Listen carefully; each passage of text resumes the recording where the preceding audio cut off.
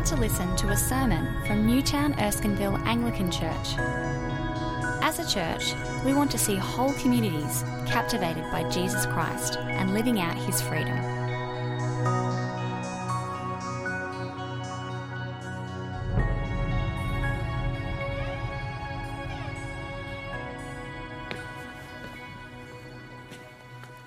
Good evening. My name's Roger. I'm one of the ministers here.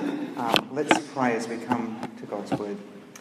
Father God, we thank you and praise you for the great privilege we have of coming to your Word this evening. We ask that as we look at it together, that you would help us understand what your Word says to us. And we pray that as we continue to think about how it shapes our lives, that we might be able to live those lives in full dependence on you. And we ask this in Jesus' name. Amen. Well, over the last 3 weeks, we have been looking at 1 Corinthians chapter 7. And we've been looking at a number of things in that chapter. The first week we looked at things to do with marriage and thought about how marriage works. Last week we talked about the idea of remaining where you are, or the concept of blooming where you're planted is another way of thinking of that. And this week, as we come to the final section in our passage for 1 Corinthians 7, we're thinking about the whole notion of singleness and what that means. Now, as we mentioned when we talked about marriage, we live at a time where there is lots of romantic notions about being couples and being married. We have shows like Farmer Wants a Wife and those other dating shows where, I think there's one where you're blindfolded and you kiss one another and, you know, all dating naked, someone told me about the other day. I can't believe it. Anyway, all these kind of things that are around that kind of heighten the romantic nature of things. And certainly as I've met with couples over the years and used a thing called Prepare, which kind of measures whether people have an idealised view of marriage, what I've found is actually people increasingly have an idealised view of marriage. And people want to kind of have these amazing relationships which will be just perfect. Of course, we live in a world that actually is much more complicated than that. The reality is, if you go to China with the one-child policy, there are many people who are single. I understand in places like the USA and Britain, there are more people who are not married than there are people who are married. In Australia, I understand it's about 50-50 in terms of people who are married and not married. And so the notion of singleness is actually there. And people are not dealing with it very well. Most of the main religious groups and cultures don't seem to deal with it very well. I heard of an example just today, actually, where a woman was visiting another nation, another culture, and she was helping serve chai tea, and one of the women in the group said, "You are unmarried," and made it really clear to everybody around her that she was not married and that she should be married. Of course, Mormons and Muslims and those who are Jewish and indeed Christians add to this as well. We take up verses like, "The Lord God said, it's not good for a man to be alone. I will make him a suitable helper." And then a little later on, God blessed them and said, "Be fruitful and increase in number, fill the earth and subdue it." And so there's this tremendous pressure within our culture, but also within church life, to see being married as kind of an ultimate goal, as something which you should be aiming towards. Now, as I've spoken with people over many years, there are all kinds of stories about people with those kinds of expectations asking single people quite unhelpful questions, like, "Why are you still single?"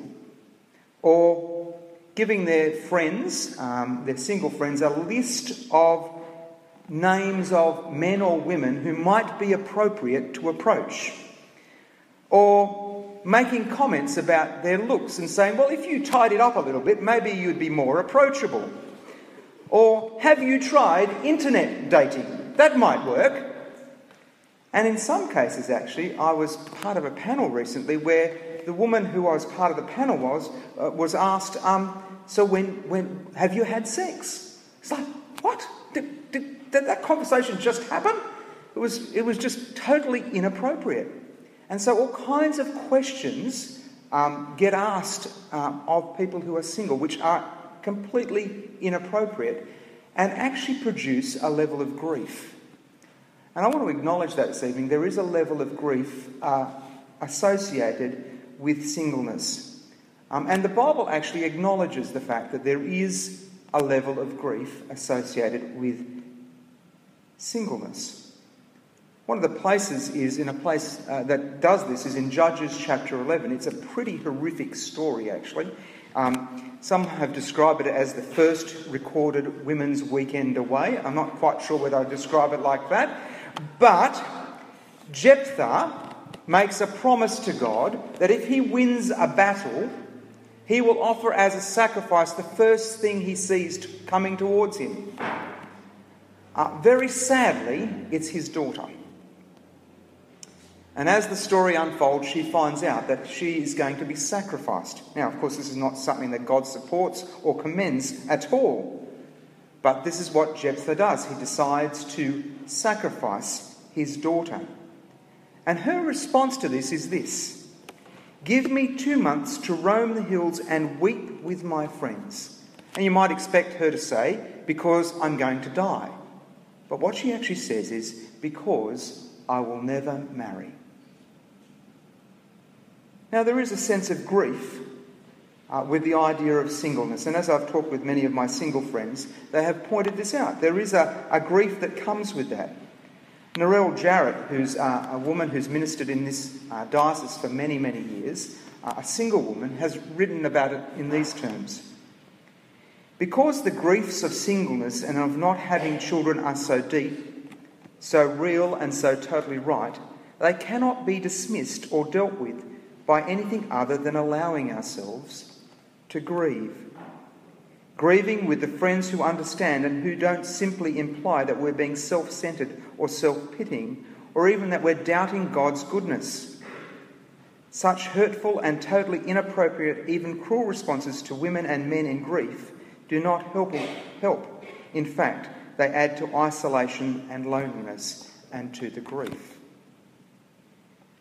There is a certain grief involved, and I think this kind of grief actually is heightened by the cultural context we're in and this romanticism that we have. Now, the good news is the Bible has something to offer here. It has a different narrative, a different way of thinking about singleness, actually a very rich and meaningful way. And I think we as a church family, have something rich and beautiful to offer, not only to people in our churches, but to our community around us, who are idolising romances. We have something to offer that's unique and interesting and different and beautiful, and it's to do with singleness. And so this evening I want to continue to think about what that beautiful picture that the Bible paints is. One of the places that I think this narrative starts to appear is in Isaiah. If you turn with me to Isaiah chapter 53, you remember that the people of Israel are under oppression from Assyria. The whole book of Isaiah is moving kind of from a picture of Jerusalem to the new Jerusalem. There's a sense of hope and a future. In Isaiah 53, we hear of someone who is coming, who will bring about that new hope and a new future. And we read these words: "Surely he took up our infirmities and carried our sorrows, yet we considered him stricken by God, smitten by him and afflicted. But he was pierced for our transgressions, he was crushed for our iniquities. The punishment that brought us peace was upon him, and by his wounds we have been healed." Now, of course, this is pointing forward to Jesus, the Messiah, who's the one who is coming, who actually is single himself and knows what it means to carry our sorrows and heal our wounds. And as Isaiah points forward to this figure that is coming in Jesus, he says some very interesting things about singleness. Now, this is not the complete picture. I just want to give you a sense of where it's going. See there in Isaiah 54, the passage that we actually read, there's a comment about the barrenness of women. One of the big things in the Old Testament is that if you weren't married or you didn't have children, there was a sense in which your life wasn't complete or wasn't full, and you could actually suffer shame from your community and be humiliated. Now, I think this passage in Isaiah 54 is referring to Jerusalem as well, but there's a hint that something different is coming. Sing, O barren woman, you who never bore a child. Burst into song, shout for joy, you who were never in labour. Because more are the children of the desolate woman than of her who has a husband, says the Lord.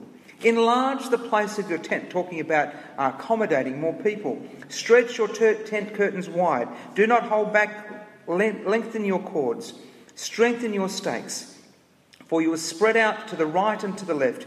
Your descendants will dispossess nations and settle in their desolate cities. Do not be afraid. You will not suffer shame. Do not fear disgrace.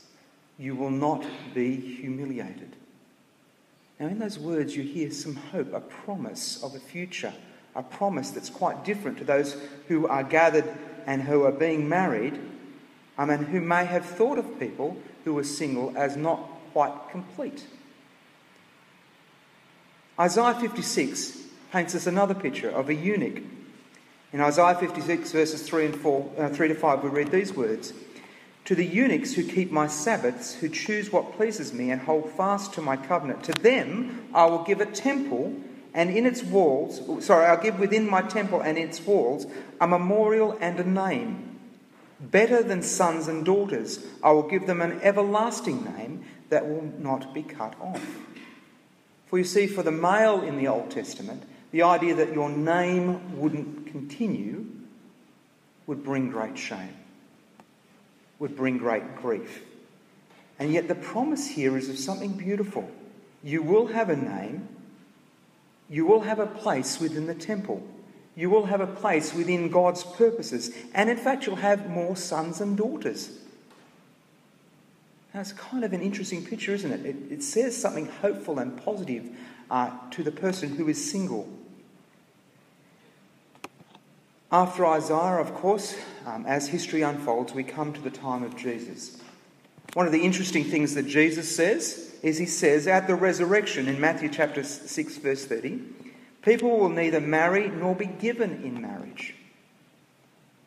And so Jesus raises this very interesting idea that at the end of time there will be actually no marriage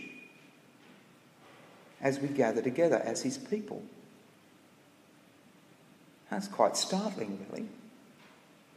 It's into that context and into that sense of trajectory that we see here that we come to 1 Corinthians chapter 7. And we start to see Paul unfolding this and helping us understand the place of singleness within a Christian community. So I want you to come with me to look at this particular passage in 1 Corinthians 7. The first thing Paul says in 1 Corinthians that we're going to look at in 1 Corinthians chapter 7 is that single people have a place within the life of the church. Now that might sound a strange thing to say. But if you have grown up in a culture and in a community where the expectation is that you should be married, then this is quite a significant moment. Verse 25, I have no command from the Lord, but I give you a judgment as one by the Lord's mercy is trustworthy. Because of the present crisis, now we're not entirely sure what the present crisis is. Could well be that it's a famine. It could be referring to the idea that Jesus is going to return. It could be anything. We're just actually not told. I think it is good for you to remain as you are. Remain as you are. He goes on to list marriedness and singleness. And he actually says that singleness is a way of remaining as you are. Now back early in 1 Corinthians chapter 7, in 1 Corinthians 7 verse 7, you might have heard we talked about the gift of singleness. I want to suggest to you, last year we did a series on gifts, and we asked people to think about what their gifts are, and one of the gifts that was there was the gift of singleness. You might remember that if you filled out that gift survey. I think the gift survey got it completely wrong. I don't think the gifts is like that. I think this is actually what Paul is referring to when he says the gift of singleness. He's talking about remaining as you are in the time you are. That's a gift, to be in the time that you are. I just wanted to point that out as an aside because I know some people had questions about that gift survey and the gift of singleness that it raised. Paul goes on to say, in this present crisis, I want you to remain as you are. And then he gives a further reason later down in verse 28. But those who marry will face many troubles in this life, and I want to spare you from this.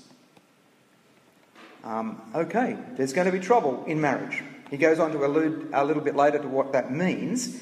But basically at this point, he's saying, are you married? Do not seek a divorce. Are you unmarried? Do not look for a wife.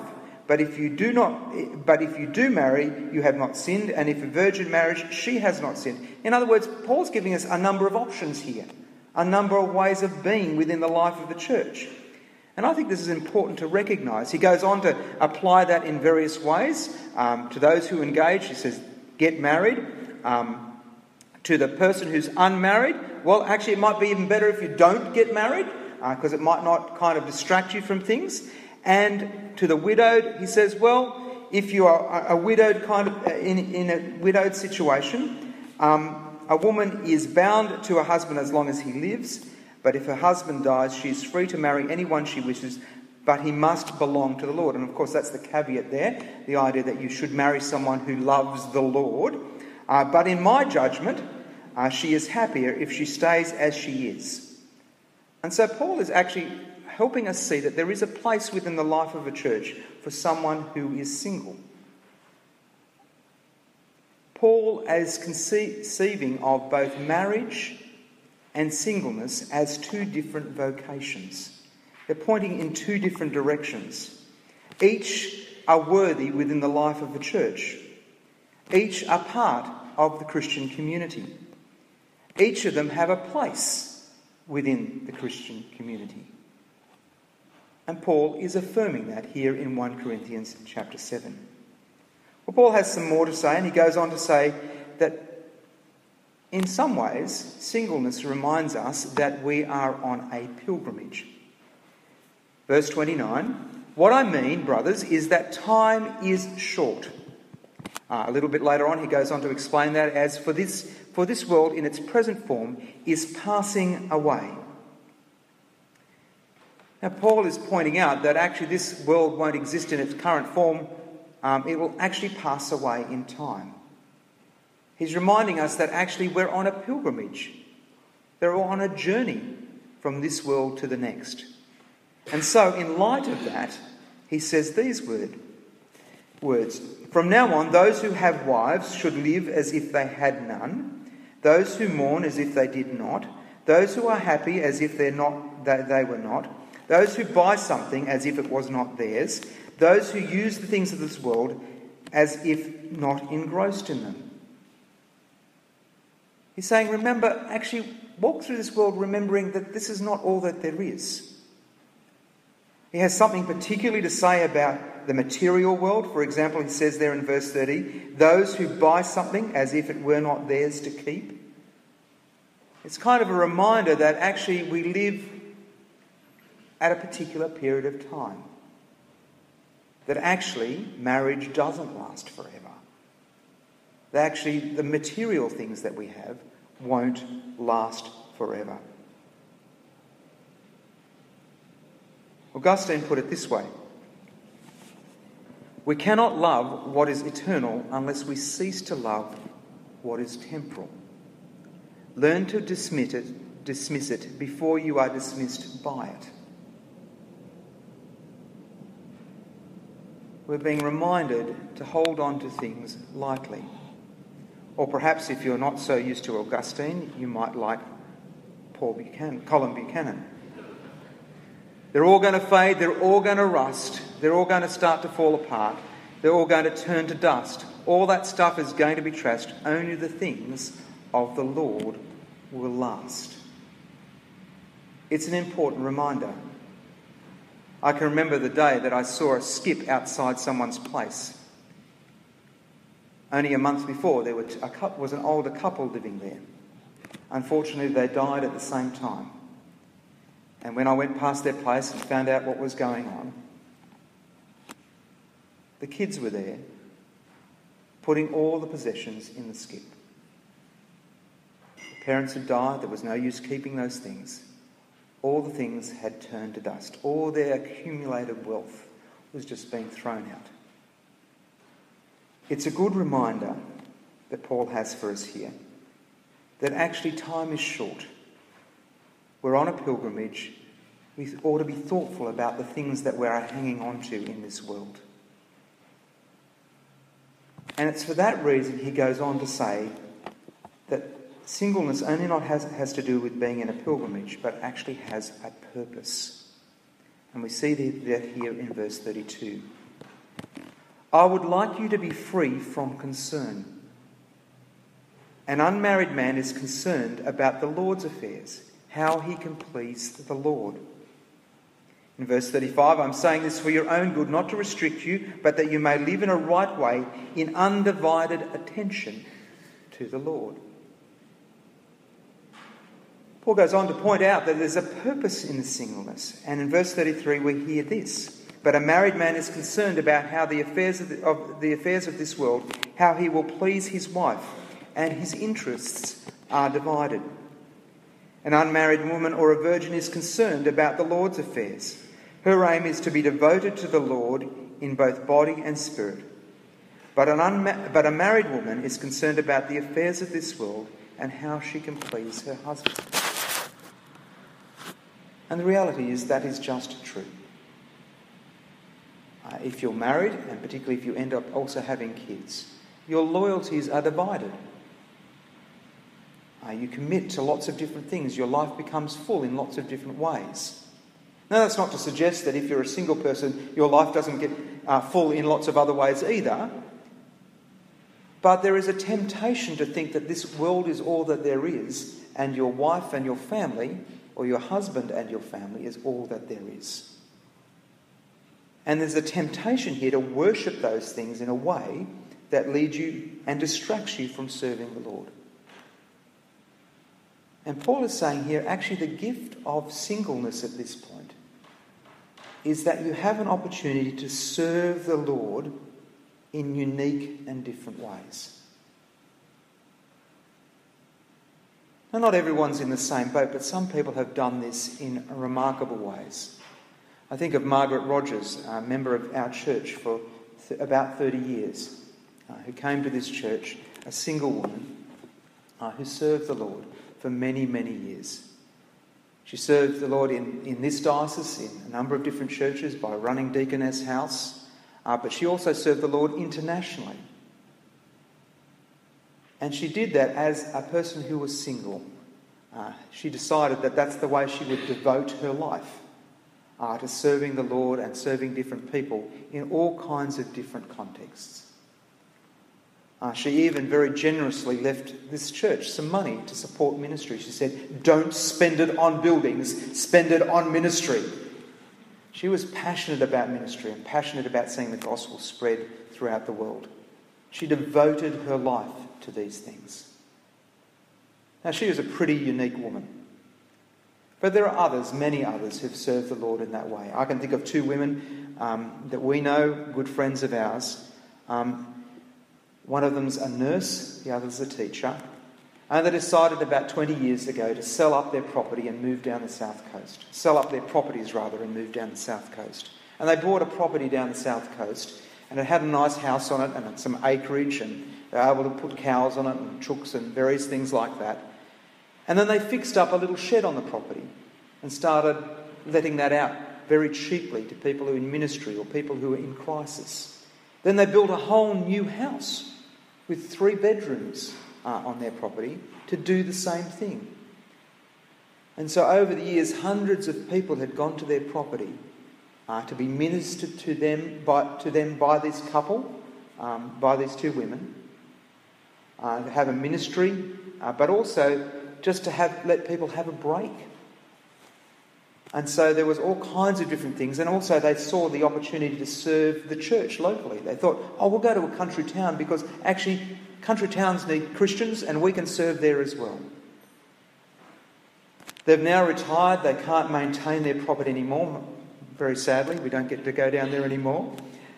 But they actually built another house. And guess what they did when they built the other house? They put an extra room in the house because they saw someone locally who needed support and care, and they invited her to come and live with them.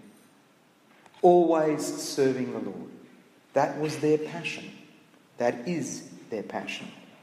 And that's what they've been doing all the days of their lives. Now, what I'm suggesting here is a pretty tall order.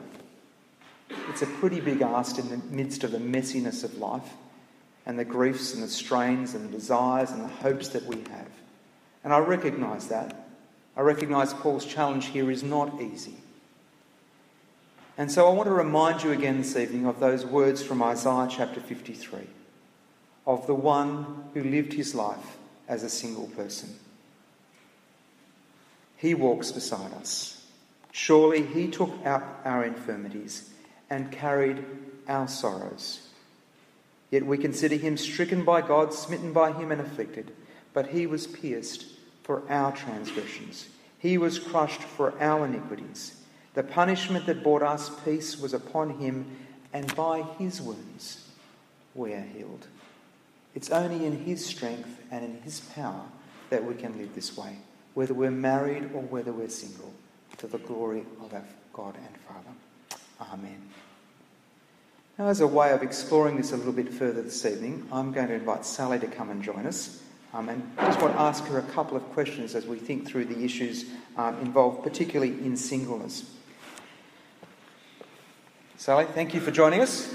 No problem. Now, I think I've got to ask you your full name, apparently. Oh, that's the thing we've got to do. All right. Sally Louise Coombes. Nothing too exciting about that. My mum's middle name is Louise. I think that's where Beautiful. Louise came from. Oh, that's really nice. Story. Sally, for those of you who don't know you, can you just tell us a little bit about yourself?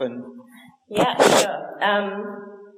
This morning I announced my age because I didn't know what to say, but I'll move on from that. I go to this church, obviously. I live in Annandale with a friend from this service who's not here tonight, unfortunately.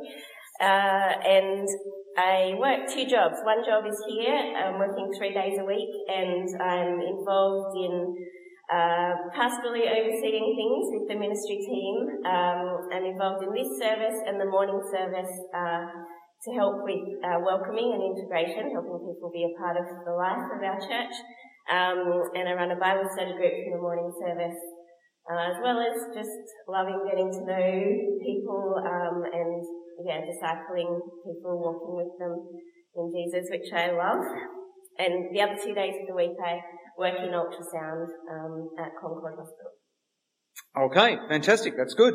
Now, tell us a little bit more about your journey as a single woman, and particularly in light of this passage and what we've been talking about tonight. Can you just chat about that for a bit? Yeah, for sure.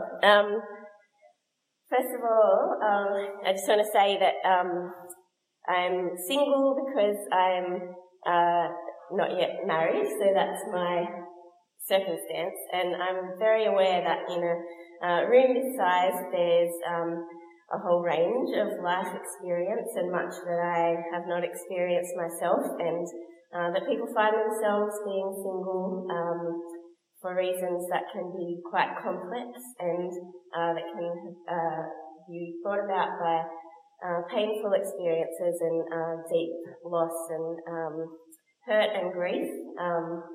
So as I share, I'm not pretending to know that I know what that's like, but I'm just sharing from my experience and my knowledge of God and the Bible and what he teaches in relation to being single. I became Christian when I was late teens and had a lot of great Christian friends. And in my 20s, especially early 20s, I kind of went with the thought of our culture that kind of sold marriage as the ideal. So I was a Christian, and thought that I was sold the ideal of marriage, that marriage is the ideal, that even though I'm Christian, I'm still waiting a little bit for my identity to be fully fulfilled, for life to start, for loneliness to end, and that would happen pretty soon. I'd get married and, all those things would happen. And I guess the great thing about that was that God, in His grace, taught me and is still teaching me that there's a good and a big and a bigger vision than just being married, that being in Christ and being His daughter and saved into a family of believers is a really great thing. So I've been blessed to have, I think, quite an uncomplicated life so far, in that God has allowed me to be undivided in my attention to Him. I'm very aware that I've had opportunities to really grow in my love and knowledge of God, and to love and serve people in ways that my married friends haven't been able to, just because of their circumstance. And that's a great blessing from God. And in saying all of that, it hasn't all been easy, and it's not always easy. I'd say that, as Roger mentioned, I do recognise, I go through periods of just recognising more intense times of sort of underlying grief, and just recognising that I'm not married, and seeing lots of my really good friends be married, and that changes my friendship with them, as well as me just feeling that kind of loss. And I guess as I get older, there's the potential that maybe I won't have kids, and so there's a grief there. I think what's been great about being able to recognise that grief is just knowing as a Christian that we're allowed to recognise the emotion that's there, and we have permission to recognise it and to let it be, and to bring it before God and pray to Him, and to share that as well with each other and carry each other's burdens and griefs. And I think in saying all that, I don't say that to make single people an object of pity or anything like that. It's just a thing, and we can carry that with each other when needed. And the one other thing, I think with grief, something that I've experienced that I'm thankful for is, Roger also alluded to it, just that God heals the brokenhearted, and He is not a stranger to loneliness and grief and singleness even, and was made like us in every way, and is able to sympathise with our weaknesses, and that's a real truth and comfort, and I think God ministers to me in that way and enables me to minister to others, and just remind me to share that with people, and I think we can all share that together.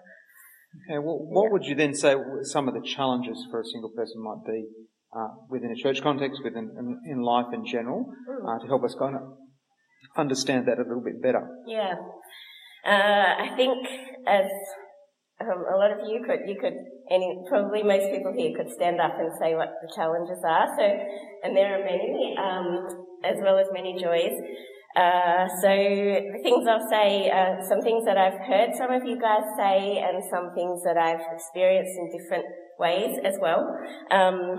Obviously, being single means that you don't have someone kind of fairly regularly and easily, that you don't have the regular and easy companionship, and someone committed to staying by your side for life, God willing. So I think the implications that come from that can be practical, in a practical sense, especially if we live by ourselves. Just things like, not like for a girl, I'll just do some gender generalizations here. For a girl, kind of, my friend the other night got home at 10 p.m, lives by herself, and her hot water system blew up, and it was a bit of a disaster, and she thought, oh, who do I ring? Who can help me here right now? Or recently in our house we needed to drill some holes. I don't have a drill and I don't know how to do that. It'd be good to have some people to help with that. Or We don't love spiders in our house. There's things like that. But yeah, a bit more seriously, I guess, even though those are real things. I think, not having someone to make decisions with, who's that person who seems to kind of, be with you in life to journey with in the same way. So, buying houses, what to do with jobs, where to live, where to settle down, all those kind of things. I guess we don't have that. And maybe on an even bigger level, having to cope with relational change or loss, that comes from, possibly staying in a place for an extended amount of time. Like here, for example, many great people come into our lives and go, and they're good things. But single people, even though it seems like they have the freedom to get up and go whenever, don't always want to and want to settle down. And so I guess there's that tension of friendship. And I'll talk a bit in a sec about, I think a new vision for church, family and community can really speak into that and change those things, because the way I've described them seem possibly negative, or it's all doing things alone, or it's a lonely experience, and it can be. But I think our new vision for church. Yeah, well, I mean, what Paul's really saying is there's two vocations, married life and singleness, and both of them belong within the life of the church. But really the church is like a family where we support one another and encourage one another. And I guess the question then becomes, how do we as a church do this better? Like, one of the things I'm aware of is if we've overemphasised one end of things in terms of marriage and the way to do that, we also need to think about carefully how do we support people helpfully in single life as well, in that vocation. So you got any thoughts? Yeah, I have a few thoughts, and again, I'm sure you guys have a lot. So these things that I say, I hope to be conversation starters and potential culture changes for us. That it's just the beginning of planting seeds of how to do family life really well as believers in Christ. So I think I would start by just saying that we need to let God continue to remind us and to remind each other, what a biblical family is like, and to not let culture tell us what family is like, because as we've said, marriage and family is idealised, and that has happened in church as well, but we know that we are saved into a new family, and that singleness is just as good, possibly better than being married, and so there's no hierarchy in that sense, and we need to just work out and model what heaven will be like, seeing as marriage has been relativised since Jesus, and singleness is the new kind of expression of family together in heaven, and we can practice and imitate that now. So I think with family, you turn up to things whether or not you feel like it. So turning up to church, turning up to Bible study helps us to be a family and to love each other and to know what our needs are. One quite practical thing, I think, is for single and married people to talk to each other about the joys and struggles of both, what's the word you're using? Both vocations. Thank you, yes. I think I love to hear from my married friends what is great in marriage, but also the realities of the daily strains and struggle that it is. And I need to get better at this, but I hope to be able to talk to my married friends about what's great and what's hard about being single. And I think in doing that, there's a lot of great things, but it takes off the rose-coloured glasses for us about what is better. I think sometimes it feels like all that single people want is to be married, but actually a lot of married people see the single life and want that, and marriage can be hard. That'll help us, and it'll help us to just share life together, to help each other be holy and godly, to share what those individual struggles are for each other in marriage and singleness, and to support each other and pray for each other. But also we can let each other know what our needs are. So when I need someone to kill a spider in my house, I can ring RJ or something. In fact, that's happened for me. A woman was driving home in her car one night, and I got this frantic call, and she was just like desperate. I thought, she must have had an accident or something. A spider was in her car, and so I got called out to somewhere in Epping to go and rescue to kill the spider. Yeah, great. I was very happy to do that, but I think that's a good example of where we should be able to call one another and say, "Hey, can I help out? What can I do?" At any hour of the night. Yeah. For us to feel okay to do that as family, I guess a good nuclear family would hopefully do for each other. But I think there's, kind of more other helpful things, like for single people, sometimes particular times of day or night or stages of life are more lonely than others, and so knowing when they can call someone. In one of those books that we were selling up there, the guy who was same-sex attracted and choosing to be celibate talked about around 10 p.m. being lonely, and each night knowing which friend they could call to help them with that. But there's many other examples, and hopefully it's the beginning of a conversation for us. And I think as well, as a community, especially where we're located, it's good for us to start thinking about how we can just do community life well and be involved in each other's lives in a real loving way, as single and married people. Maybe even what friendship might look like, and we talked about this in our friendship series, but what it might look like even to make a vow in friendship with someone, or, to, have that commitment with people, married or single, to long term, to walk beside each other. Okay. Yeah, like I have some friends that I have asked to, walk beside me in ministry for my life, who live in all different places, and we meet up at certain times. And I have friends who live closer now, and I tell them I need their friendship, and every 2 weeks we catch up. But those things help and are great for companionship and doing life together. So how do we as a Christian community also kind of keep reminding each other of the various vocations that we're called to and the way to live out that life? Have you got any particular suggestions around that? I think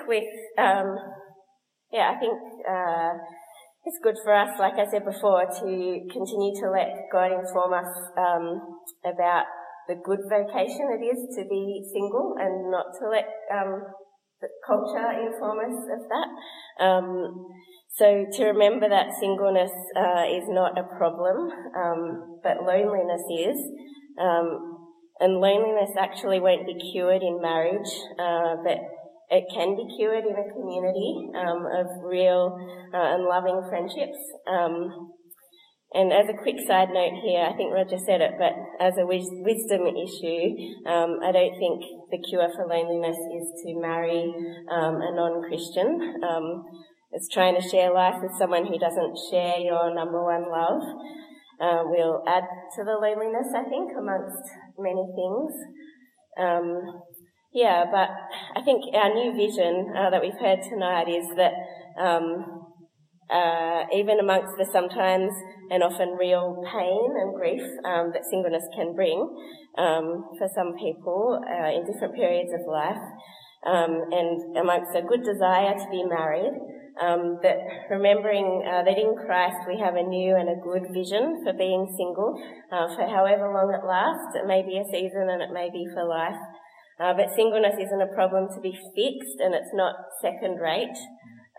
It's good, and it has advantages over marriage even, as we've heard tonight.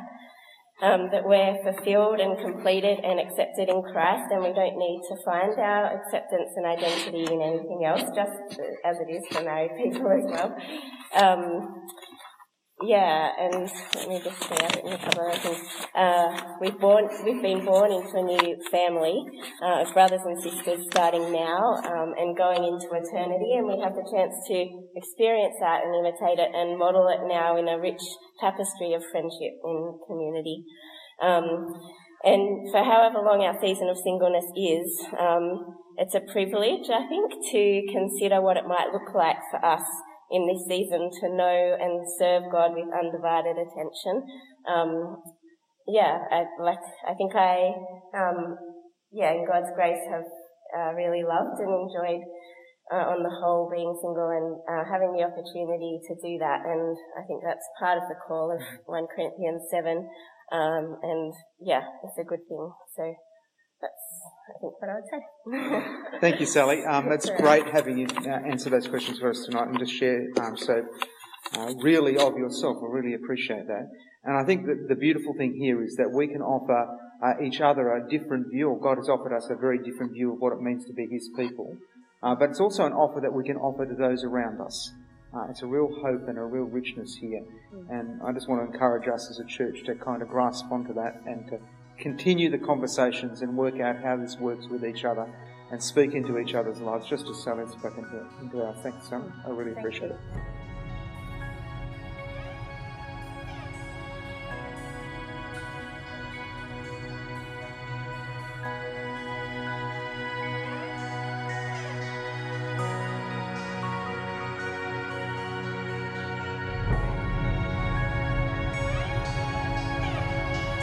Thanks for listening to the Newtown Erskineville Anglican Church podcast.